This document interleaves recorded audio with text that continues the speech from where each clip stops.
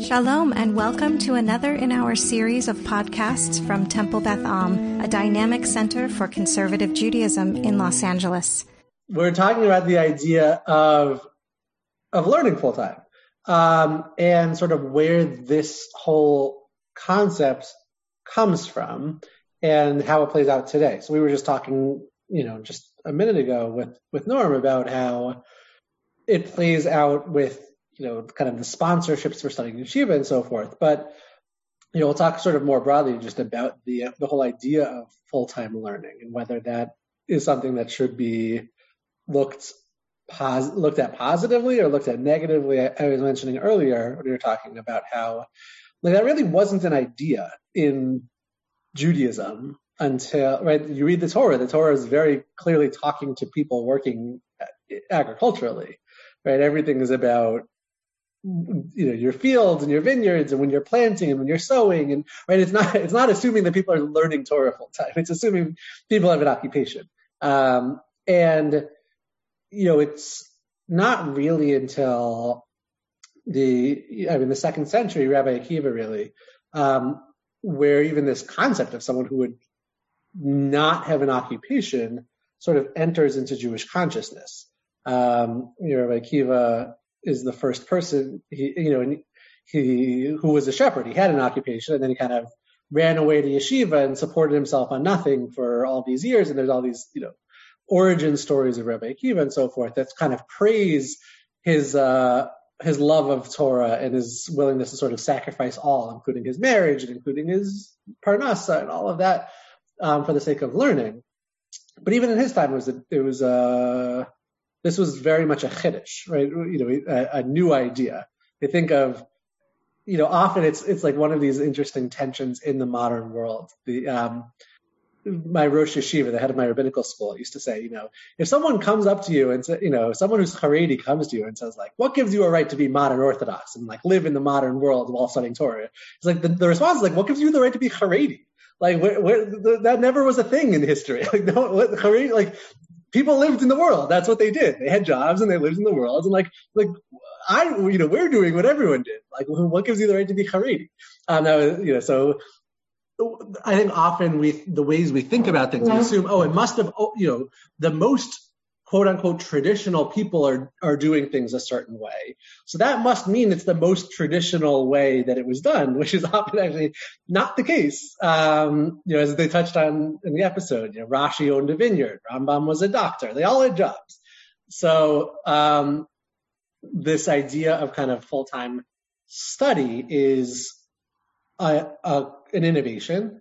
The idea of it existing at a mass scale is a real innovation in the 20th century that, in the state of Israel and in America, which, certainly didn't exist in the way that it exists today, an assumption of people being able to do it forever. Norm was talking before about how it existed, he was saying pre-World War I, that, someone, when you were getting married, they would say, part of the arrangement was I'll sponsor you to study in yeshiva for X number of years. But even after that, there was an assumption that then you work after that. There wasn't an assumption of people learning full-time long-term. And so, just kind of wanted to bring up that idea. I know Rabbi Schatz has some texts about it, but also, in addition to having texts about it, I'm sure has thoughts about it. So I'll kind of hand it over to Rabbi Schatz to share your thoughts on this topic of full-time learning. Thanks. That was such a formal Passover. I have lots of thoughts, but I think that it's actually the conversation starts with how do we define learning full-time, right? And what does it mean to actually be learning full-time? People could say that that's what I do, or that's what Rabbi Pernick does, either Rabbi Pernick do for their jobs, right? That it could be called a job, but that is what we are doing. And I think that when we talk about people who are learning full-time, often we think about, as Rabbi Pernick just mentioned, we often think about a world in which those people are not also doing an occupation, where, as we know from our Talmud, there are many rabbis who were both learning full time and also had a full occupation. So it's not the case that it has to be so separate. It's just that there are people in our world today and for the past however many years, who have decided that studying is all they have to do. And there is basis for that in texts that we read all the time. But there's also rabbis who talk about how that's the most terrible thing that you could possibly do because it doesn't give you a full worldview. If you just study Torah all the time, you are not connected to anything that is happening in your world. I texted Rabbi Pernick earlier and I said, should we still have class tonight? And part of that was my recognition of the fact that there's a lot going on outside of this Zoom and in our world, and that I'll speak for myself, my head isn't 100% in this class right now. So for us to even go beyond Torah and say there is something else happening that gives recognition to the fact that Torah in this moment might not be the most important thing, that there are other things happening in our world that could be seen as more important. And obviously that's not the topic of conversation, and so I'm not going to go down that road for the moment. But I think that it's an important distinction to make of what do we mean when we say someone is learning all the time? Is it taking them away from the world, or is it just part of what their world is? So in the case of the show, when Reut is talking to him about the fact that he's taking on another job, he's also talking about getting rid of the part of his life that is studying. He's not talking about doing it in conjunction with. So she sees that as a movement away from what defined him in her eyes. And that's hard. Someone said earlier, it's Karen, maybe Reut fell in love with the part of him that was from and a religious person. Right. So changing who he is to now be this guy who sells copy machines, that's a very different version than the guy who was teaching Talmud and Haftorah trope, 6 minutes ago. So I think that there's more of that going on in terms of change of identity than really this struggle with Torah or no Torah. And the other piece I think that's going on in the show is that there is this element of, if you take on this new role, if you decide to give up Torah, now she, if they continue on this path of relationship, she becomes kind of the most in control, right? She has the money, she has the job. So if he continues learning Torah, she, for lack of a better kind of cliche term, wears the pants in the relationship. And I think that she likes that. I think that she likes the control, and I think that she likes to be kind of this staunch, what we would say now, like staunch feminist, of being the person who can say, no matter my gender, I'm the one who brings home the bacon, that I'm the one who's doing all the work and doing what I need to do to sustain this relationship. You can study Torah. I don't need your help. And that to me, and maybe that's just the female in me, but that to me is part of what's going on in this dynamic of him giving up something to now take more care of her, though he says it's not about her, but okay. And that's a threat to her and to the relationship that she thought that she was in. Okay, so as I was talking, I saw there were a few. It's like she brought him into the world, and he at first brought her back to her religious observance roots. Yeah, great. So she kind of is bringing him into her secular business world, and he is bringing and cappuccinos. Sorry.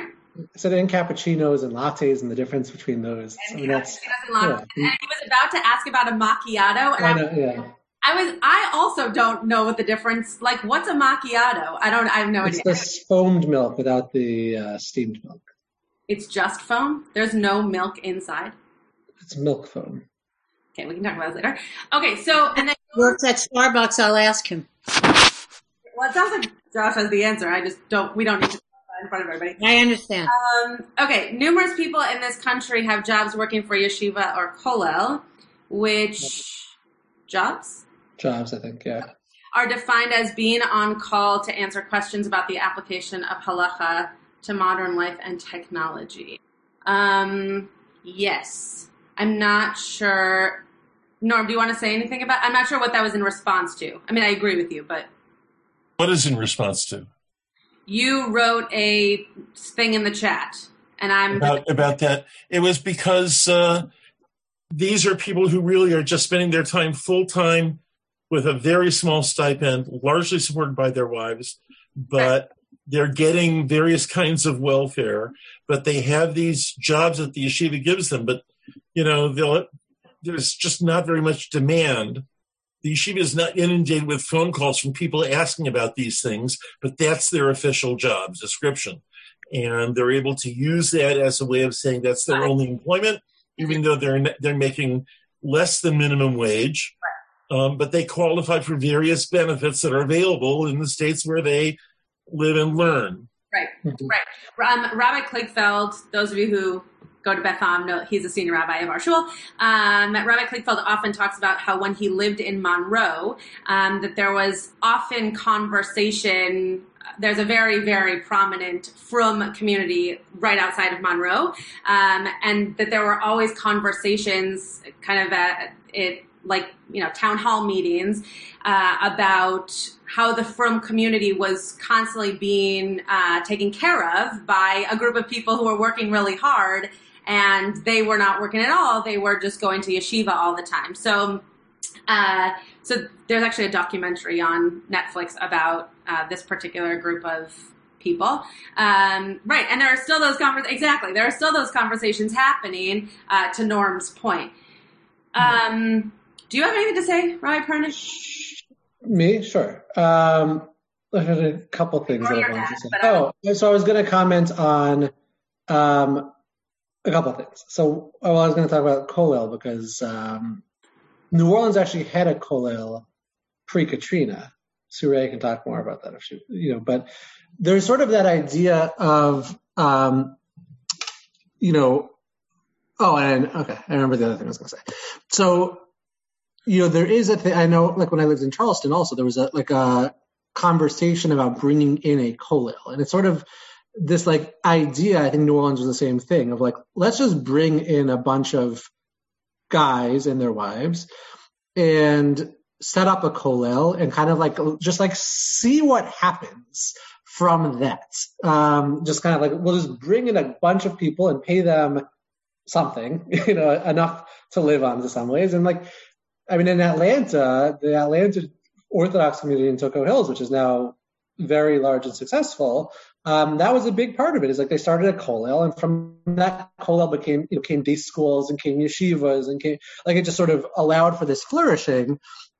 So there is something to be said about kind of just planting that, and it's a thing that in a number of communities they've said, well, we have lots of money, and we want there to be some, there's not people who are observant, but we have lots of money. What do we do? One strategy that's often been employed, and sometimes successfully, is let's just pay for 4 couples to come down here as a Kollel and just see what happens from there.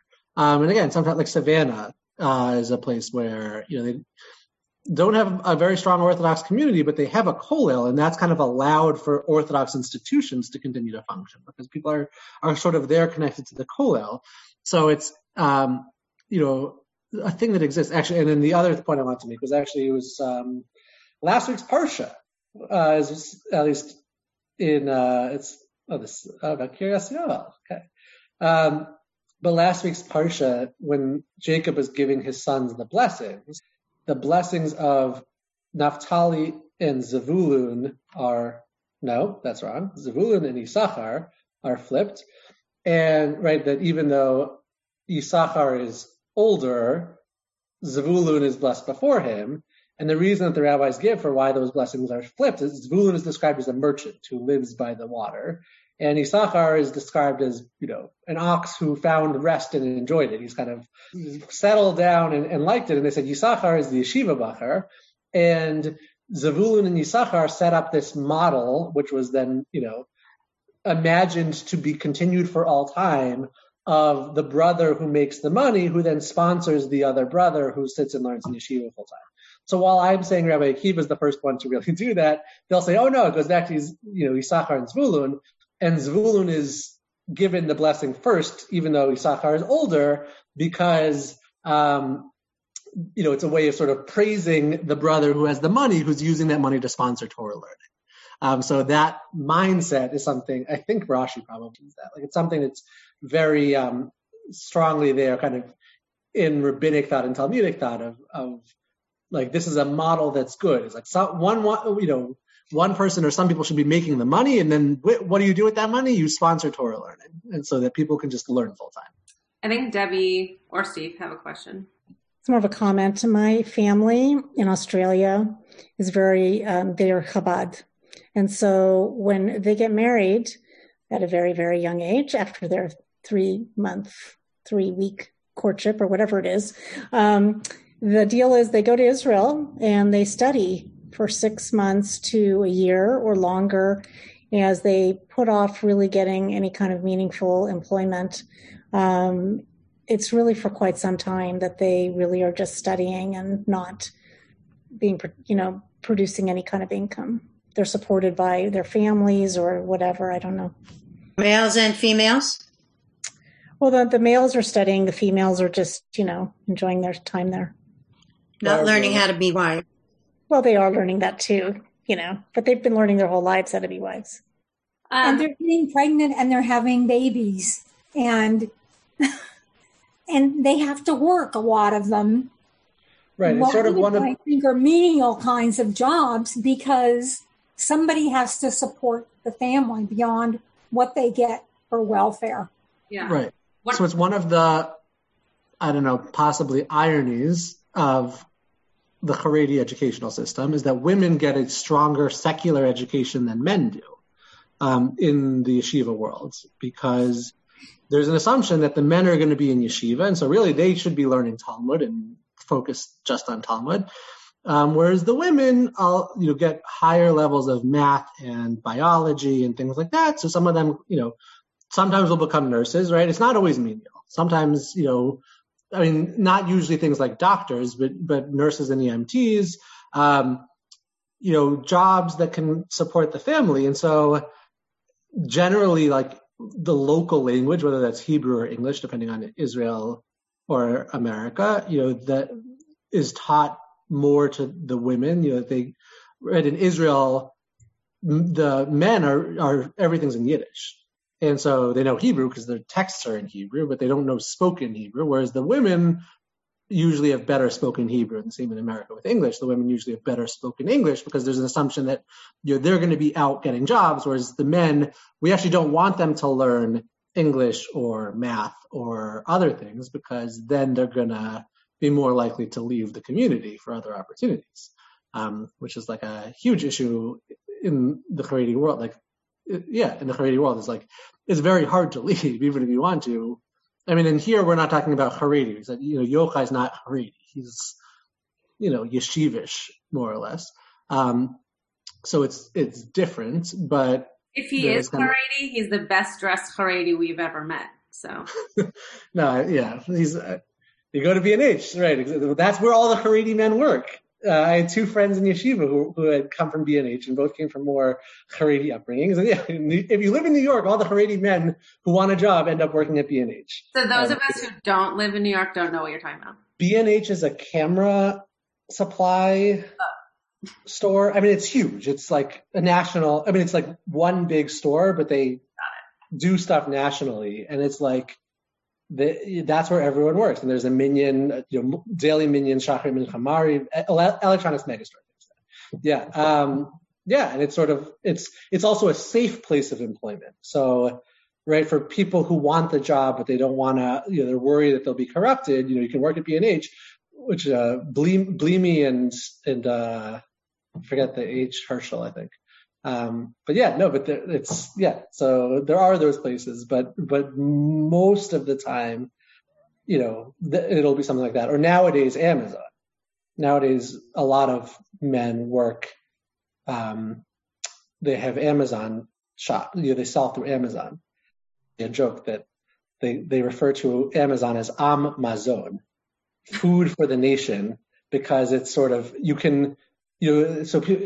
something like 75% of, when you buy on Amazon through like Amazon sellers or something, however, it's like something like 75% of those packages come through Brooklyn.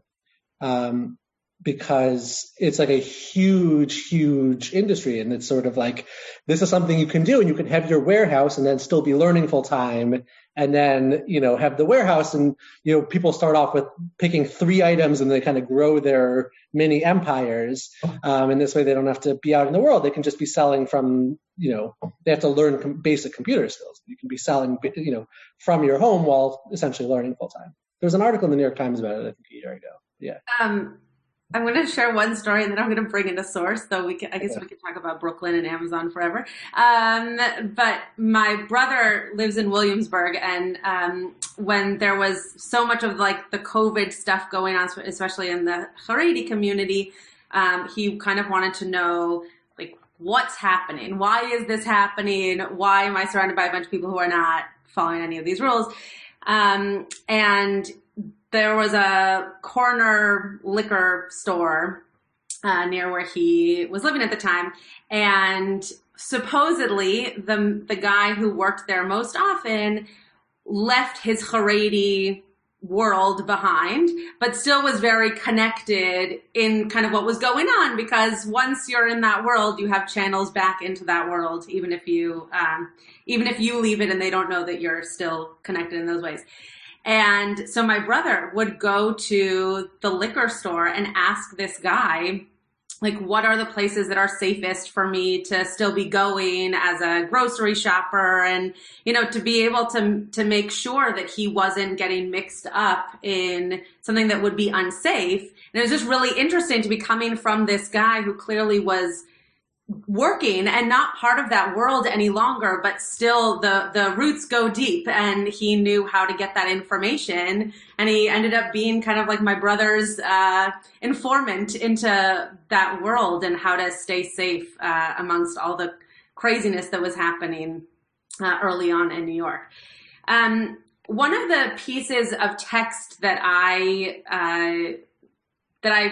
kind of stumbled upon, but knew in a different context, is this piece from Kiddushin. Would anybody like to see it? Do you want me to show you the text? Yes, I'm getting nods. Okay, I'll share my screen. So I just highlighted it for me, but you can look at the whole text. So this is a text from Kiddushin that probably you've heard before, but I'm just going to look at the Gemara piece of it for a second. But so Rabbi Tarfon is coming with this question to the elders, where he says, is study greater or is action greater? And Rabbi Tarfon answers and says, action is greater. And Rabbi Akiva says, study is greater. And then everyone answers and says, study is greater, but only if it leads to action. So you've probably heard this before, or you've at least heard the punchline of this before.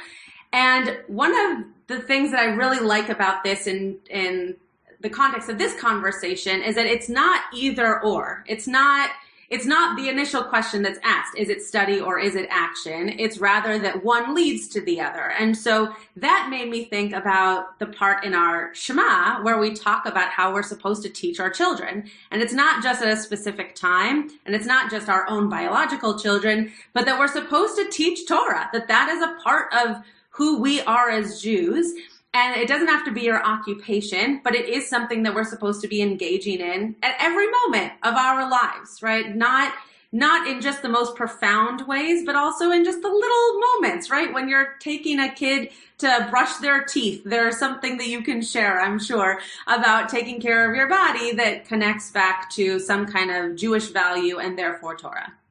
So this idea of the study of something not just being you're going to study in a kollel all day long and that's life for you, but if someone does decide that studying Torah is first and foremost an importance in their life, there are ways in which that study of anything, but in this case, Torah, can be put to good use, can be put out into the world in a way in which you're doing good with it, which probably is where we get the idea of modern day rabbis in the more modern of movements, right? That we're not just studying Torah all day for me to learn Torah, but for us to be able to also pastor and share Torah and teach Torah, because that's the bigger mitzvah than me just gaining knowledge in my own brain. So when I think back to the show, I wonder if Reut is worried that the occupation that he's chosen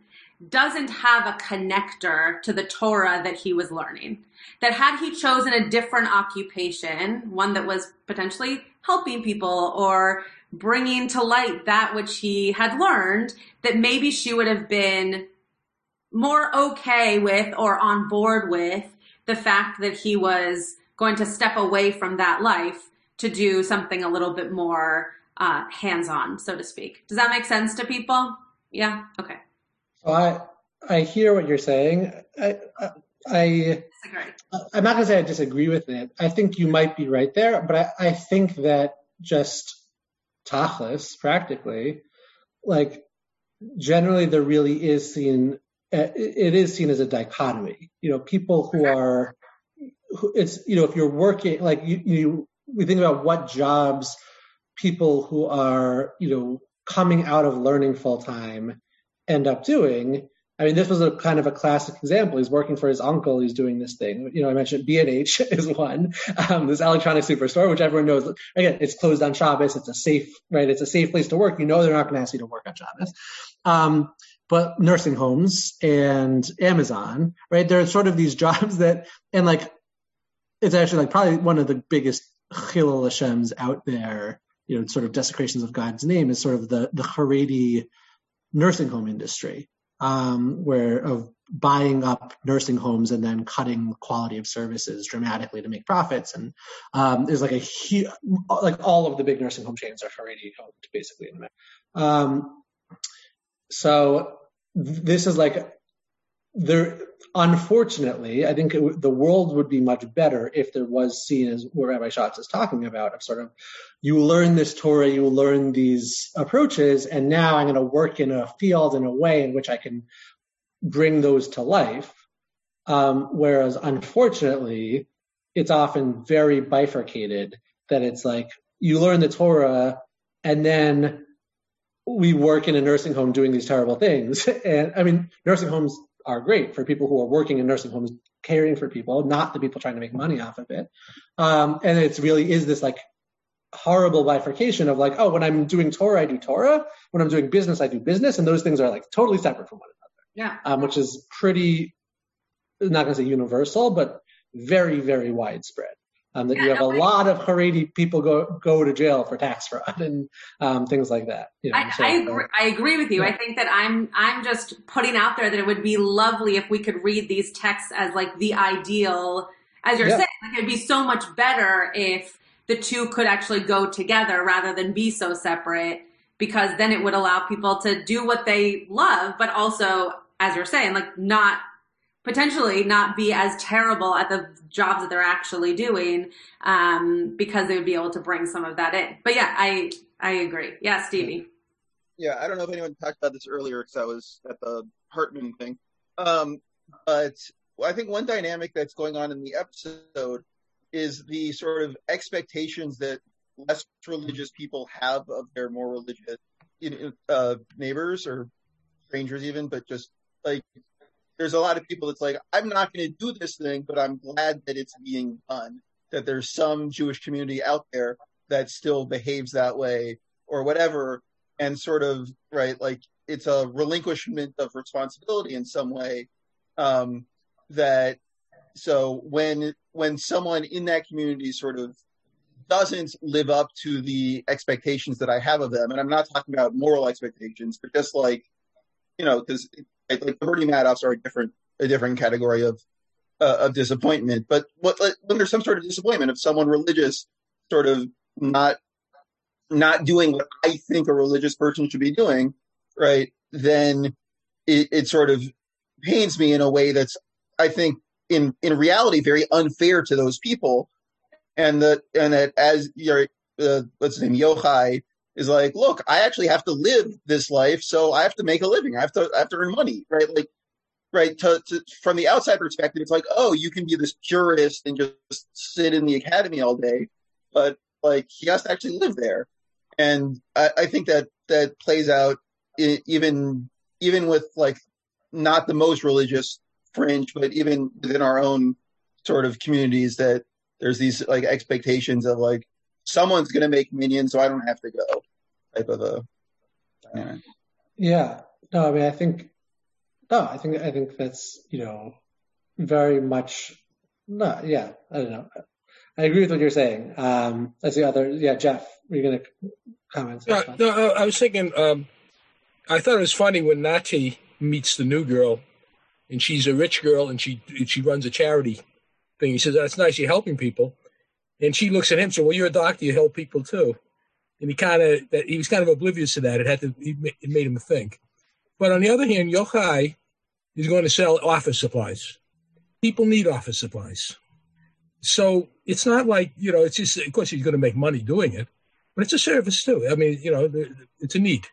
So I don't know that any of these things are, without community benefits, whether or not directly related to his studies. I used to teach medical students, but I wasn't in the yeshiva, so I wasn't teaching guys who were going to then teach in yeshiva and never make any money.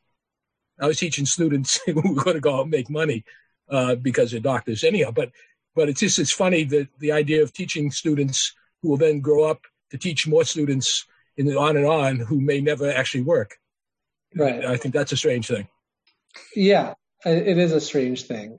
Well, one thing you were saying before was making me think of the idea that there's so much is about intention, that there's an idea that, if you're learning Torah and say, I'm tired, I'm going to go to sleep, you go to sleep. But if you say, oh, I'm tired, I'm going to go to sleep so that I can be rejuvenated to learn in the morning, then you get an extra 8 hours of, however long you sleep. You get, 8 hours of extra credit for Torah study because you went to sleep with the intention of, I'm going to sleep so that I could do, so I can learn. And so I think all of these things, right, there, is just touching on that. There's nothing wrong with selling office supplies. It's just a question of, are you saying I want to be in the world and contributing to the world? I think this touches on what like a number of people are saying, right? Like contributing to the world is a good thing in a whole variety of ways. But it's about your intent, right? Are you saying, oh, I'm going to go into business so I can make a lot of money? Or is it like, oh no, I want to be contributing. I want to be like helping out in the house. I want to be doing these things. Are very, and even when it comes to Nati, with Nati, you could say, oh, he's a doctor, he's helping people. Like, it's not so clear that when he thinks about why he's a doctor, look, doctors in Israel don't make a lot of money. So you don't become a doctor in Israel to make money.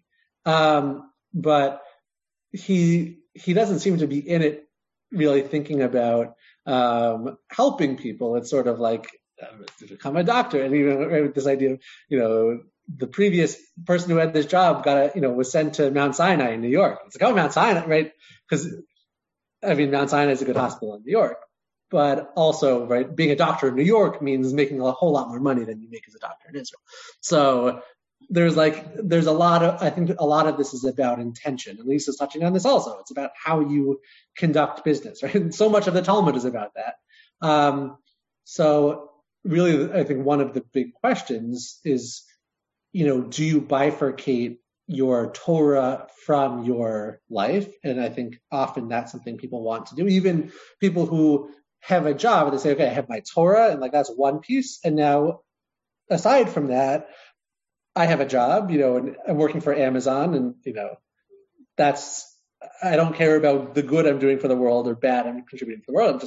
It's a job to make money so I can learn Torah, versus I'm going to take this learning and utilize it in some way, or just even have it bring intention to the work that I'm doing. So much of it is just about that intention. But I think before I call on your dad, I think that Jeff brought up a really good point that reminds me that there are really there are rabbis in the world that are really bad people and who are studying Torah all the time. And then there are people who are working as janitors in buildings and are really, really good people and are not learning any Torah. And I think that it's important for us to remember that, yes, we are talking about Torah, capital T, Torah, out of a book that might be called the Torah or the Talmud or whatever. Like we're talking about holy texts at this particular moment.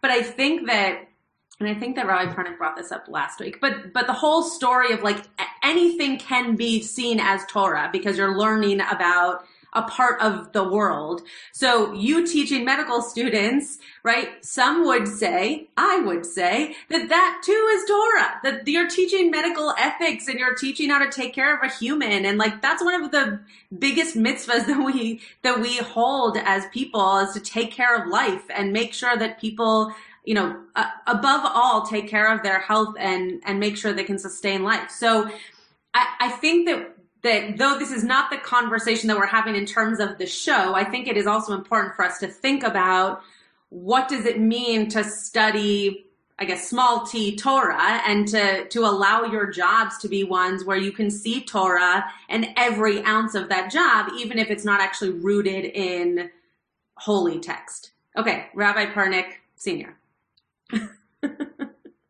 You have to unmute that. I have to stroke my beard, my imaginary now beard for that. So a comment and a question. So, you also see now with a lot of universities that they're giving credit for life's experiences. You have you get life credit for certain experiences that you've gone through in different universities. So that was the comment. The question, which I don't know the answer to, I know when the Hasidic movement began, it was the people who had to work. It was like Tevye. If I were a rich man, yeah, I would learn, but I'm not rich. And the Hasidim, the early Hasidim, were all workers. They had to work. In contrast to the Misnagdim, who were the scholars, and presumably they either had money or they were financed and they could learn all day. Okay. They merged because of the Haskalah, because of the Enlightenment. And here's the question, which I don't know the answer to. How did they, justify that in terms of the discussion we're having now, in terms of the idea of learning, but making room for work, or working and making room for learning? I don't know if anybody knows the answer to that. You're saying, how did the Hasidim do that? Right. I mean, what I would say, so correct. Right. The Hasidim, that was a populist Jewish movement. That I was saying, there were the yeshivas where the serious people studied, and then there were the Amcha, the kind of the common folk, and Hasidus from its get-go was intended to attract the Amcha. It's stories, it's dancing, it's feel-good texts. It's not serious halacha, right? And there was often that was one of the back and forths. It's like, you don't care, you guys don't study halacha. You don't know any real stuff. You only know, these magical stories and things like that. I don't think that was ever like part and parcel of the theology, though. I think it was just practically, it was sort of, what does everyone else do? If, you have the serious scholars who are in yeshiva and are being, sponsored and all that. Like, what about the blue collar folks whose in-laws have no money, can't sponsor it? And it's like, oh, this is something that you can do, and you can, you can have this powerful spiritual experience and connection to Judaism while also not having money.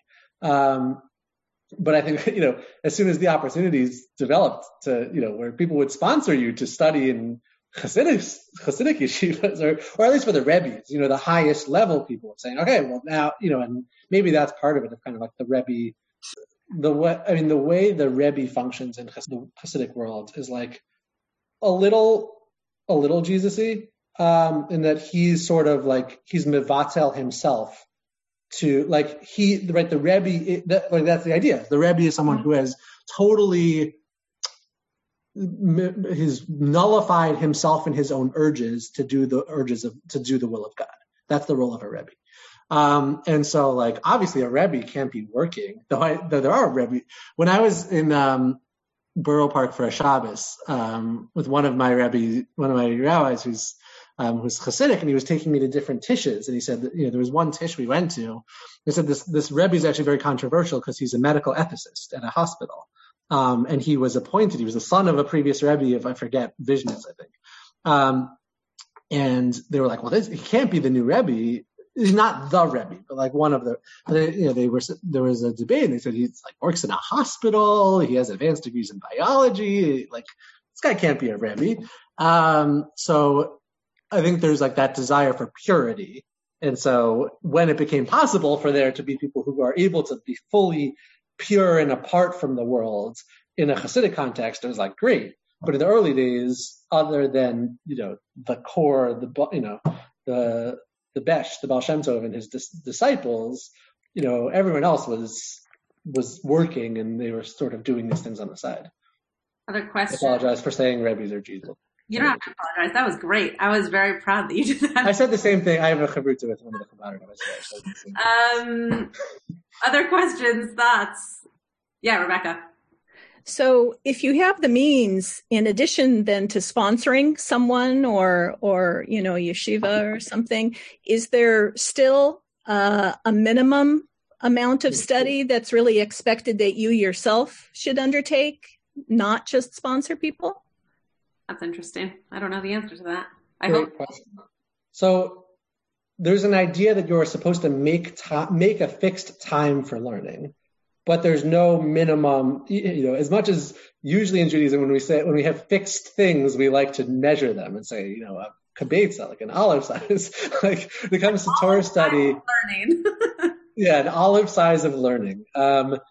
It's really, the idea is that you have fixed daily time, but there isn't a particular amount. Look, Maimonides actually does set out a schedule of what he says is kind of the ideal. Forget what it is, but it's 6 hours of Torah and of Mishnah and of Halacha, and then 6 hours for working, and then however he divides it. So Maimonides does have a version of that, but in general, it's more about just having a fixed practice of learning without there being.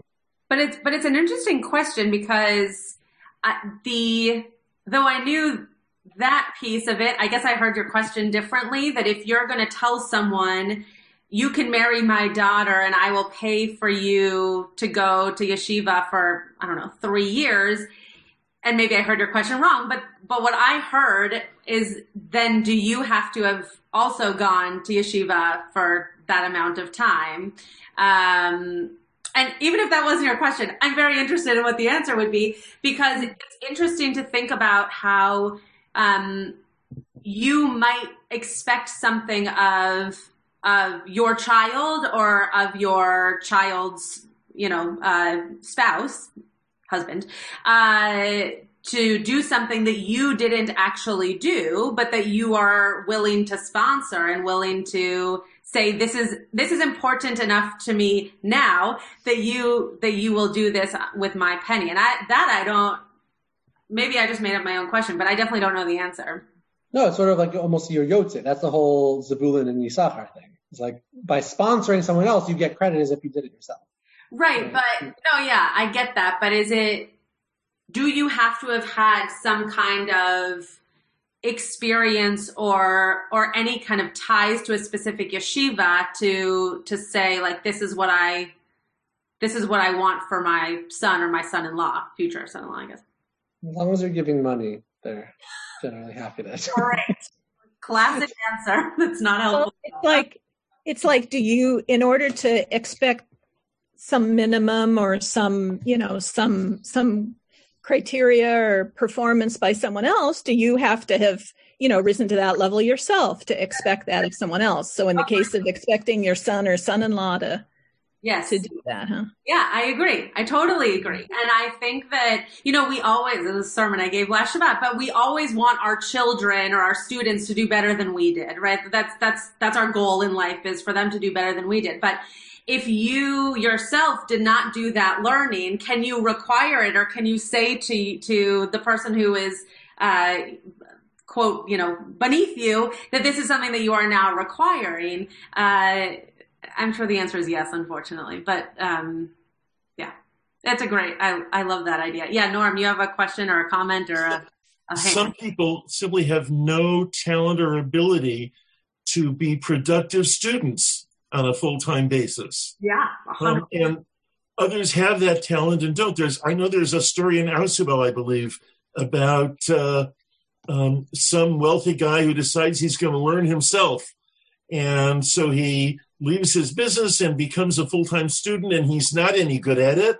Plus, since he's not earning any money, he can't be supporting any other yeshiva bookers. And the rabbi finally pulls him aside and says, look, this is terrible. Go back to work and making money and donating. We need you to be doing that. It's your job to earn the money, and their job to learn on your behalf, because you're not any good. And the fact is, some people are not any good at it. Yeah.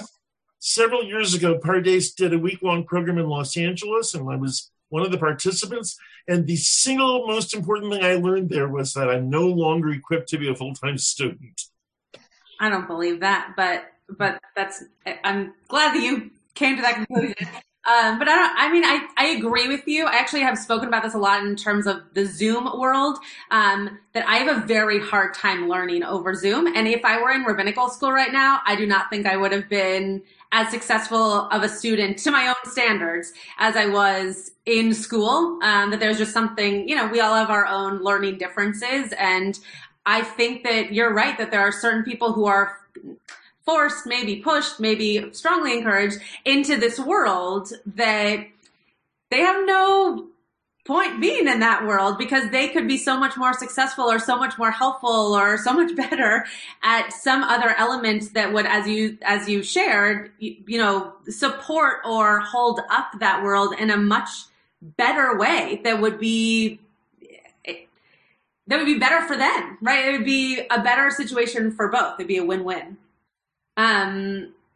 Other thoughts, hands, questions, comments, counter sermons?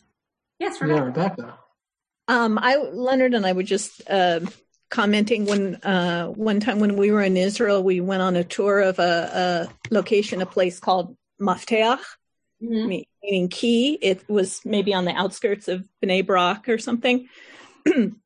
And it was a job training and placement place that was trying to work with the Haredi community, and a lot of times in secret, because it wasn't so socially acceptable for people to get training, let's say, men. So let's say to be a software engineer and, go off to work instead of studying all the time and doing it in secret. So we were just kind of commenting that, more and more it was becoming acceptable, but, a real conflict for some people to not be able to tell their families, I think I should work some of the time instead of studying all the time. No, they told us about one man who had a job I guess he went through this program. He had a job working in Tel Aviv, and nobody knew except his wife that he did this, because it was unacceptable in his community to have a job. Mm-hmm. Mm-hmm. Yeah, there's an organization in New York called Crossroads, I was going to say, which is kind of similar. And there was actually a Netflix documentary a couple years ago, which I'm forgetting what it's called. I wish I'd seen it. One of us was one of us that one. I mean, One of Us talks about it, but One of Us is a great documentary. I think it was One of Us. Anyway, but Crossroads is similar in that it kind of is a secret-ish organization that people, that helps people find. I mean, mostly people who are kind of trying to transition out of the Haredi world, but not exclusively. Sometimes people who just want to find out about things like jobs, and they sort of work with people based on what they're looking for, kind of ways out. Again, Yochai, I think it bears coming back to the fact that, just saying Yochai's not exactly in that boat. He's like in a sort of a different, right? He's obviously knows Hebrew. Right? He's not Haredi, but there are those similarities there. Well, and as you mentioned before, he's not going outside of his own family either, which is kind of an easy way into that modern world outside of yeshiva without having to be at Amazon, right? Like without having Amazon. What? It's just Amazon. And that I think is, Debbie liked that. That is easier, right? If you're moving out of kind of the yeshiva learning world, to go into a family business feels safer and is easier. And even if it's, the shmata business and not something like learned, or it's still something that's in the family. Even in the secular world, it is only recently that educators have come to realize that not everyone is cut out for study. Amen, sister. Yeah, it's true. I was going to say something else. Okay. Anyone else? Okay. Should we close? We can close. Actually, I'll just close with a quick story. I don't know if actually anyone here, maybe Sarita was there.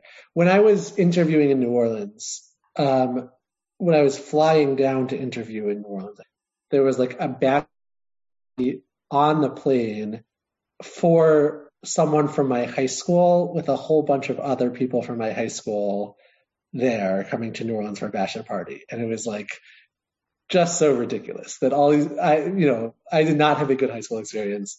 And there were just like these 15 guys from my high school, like getting drunk on the flight and whatever. And it was an experience. But there was one guy who I hated through all of school, like could not stand him.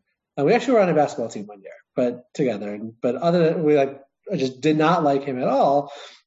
And we got to talking on the flight, and he, we had a nice conversation. He was saying that was an electrician now.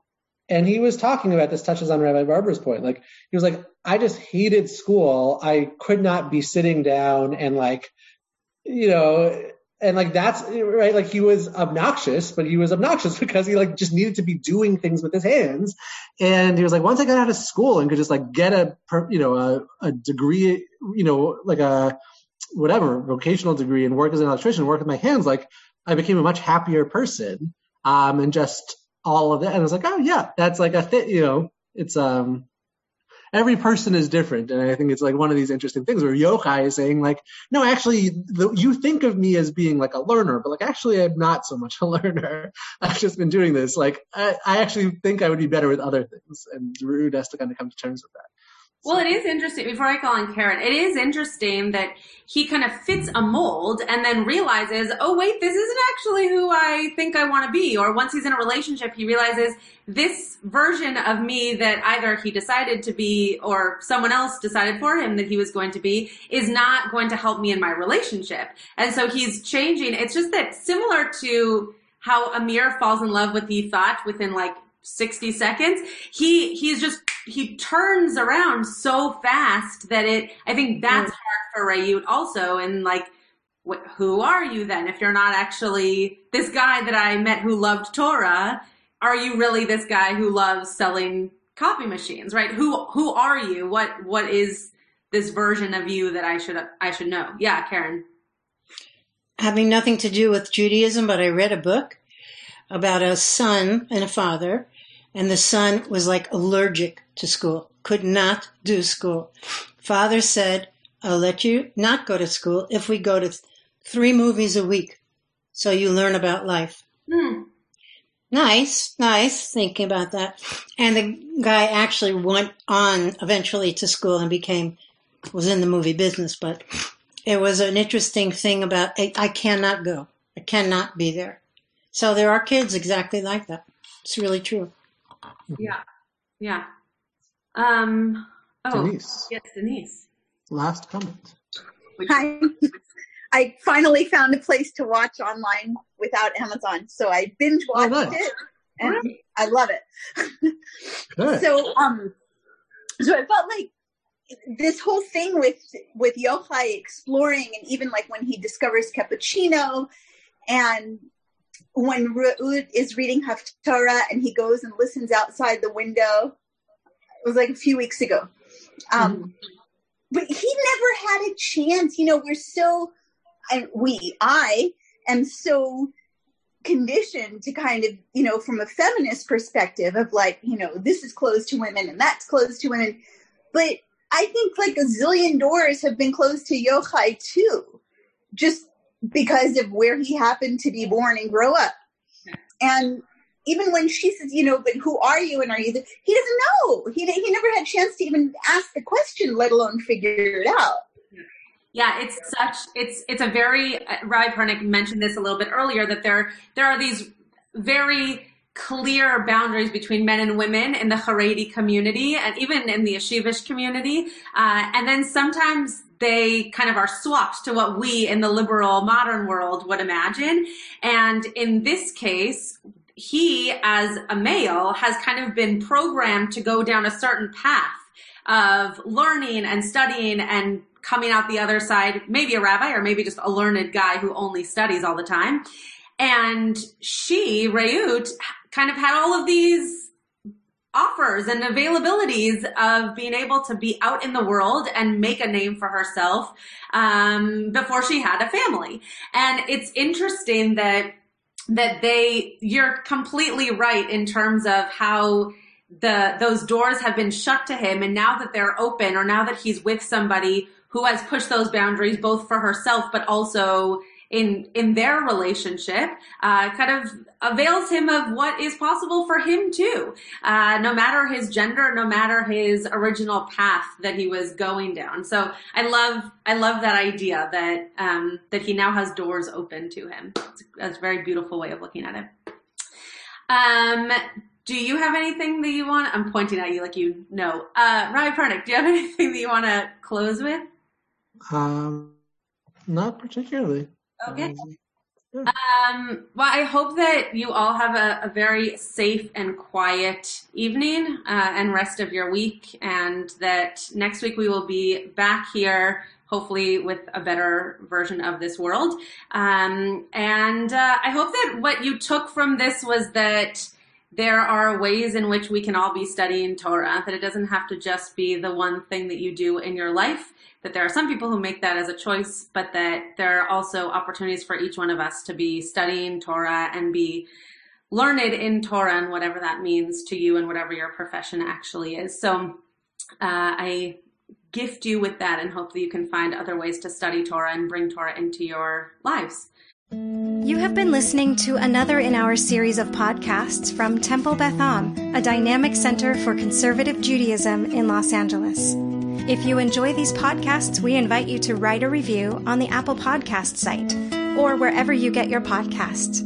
For more information about Temple Beth Am Los Angeles, go to tbala.org.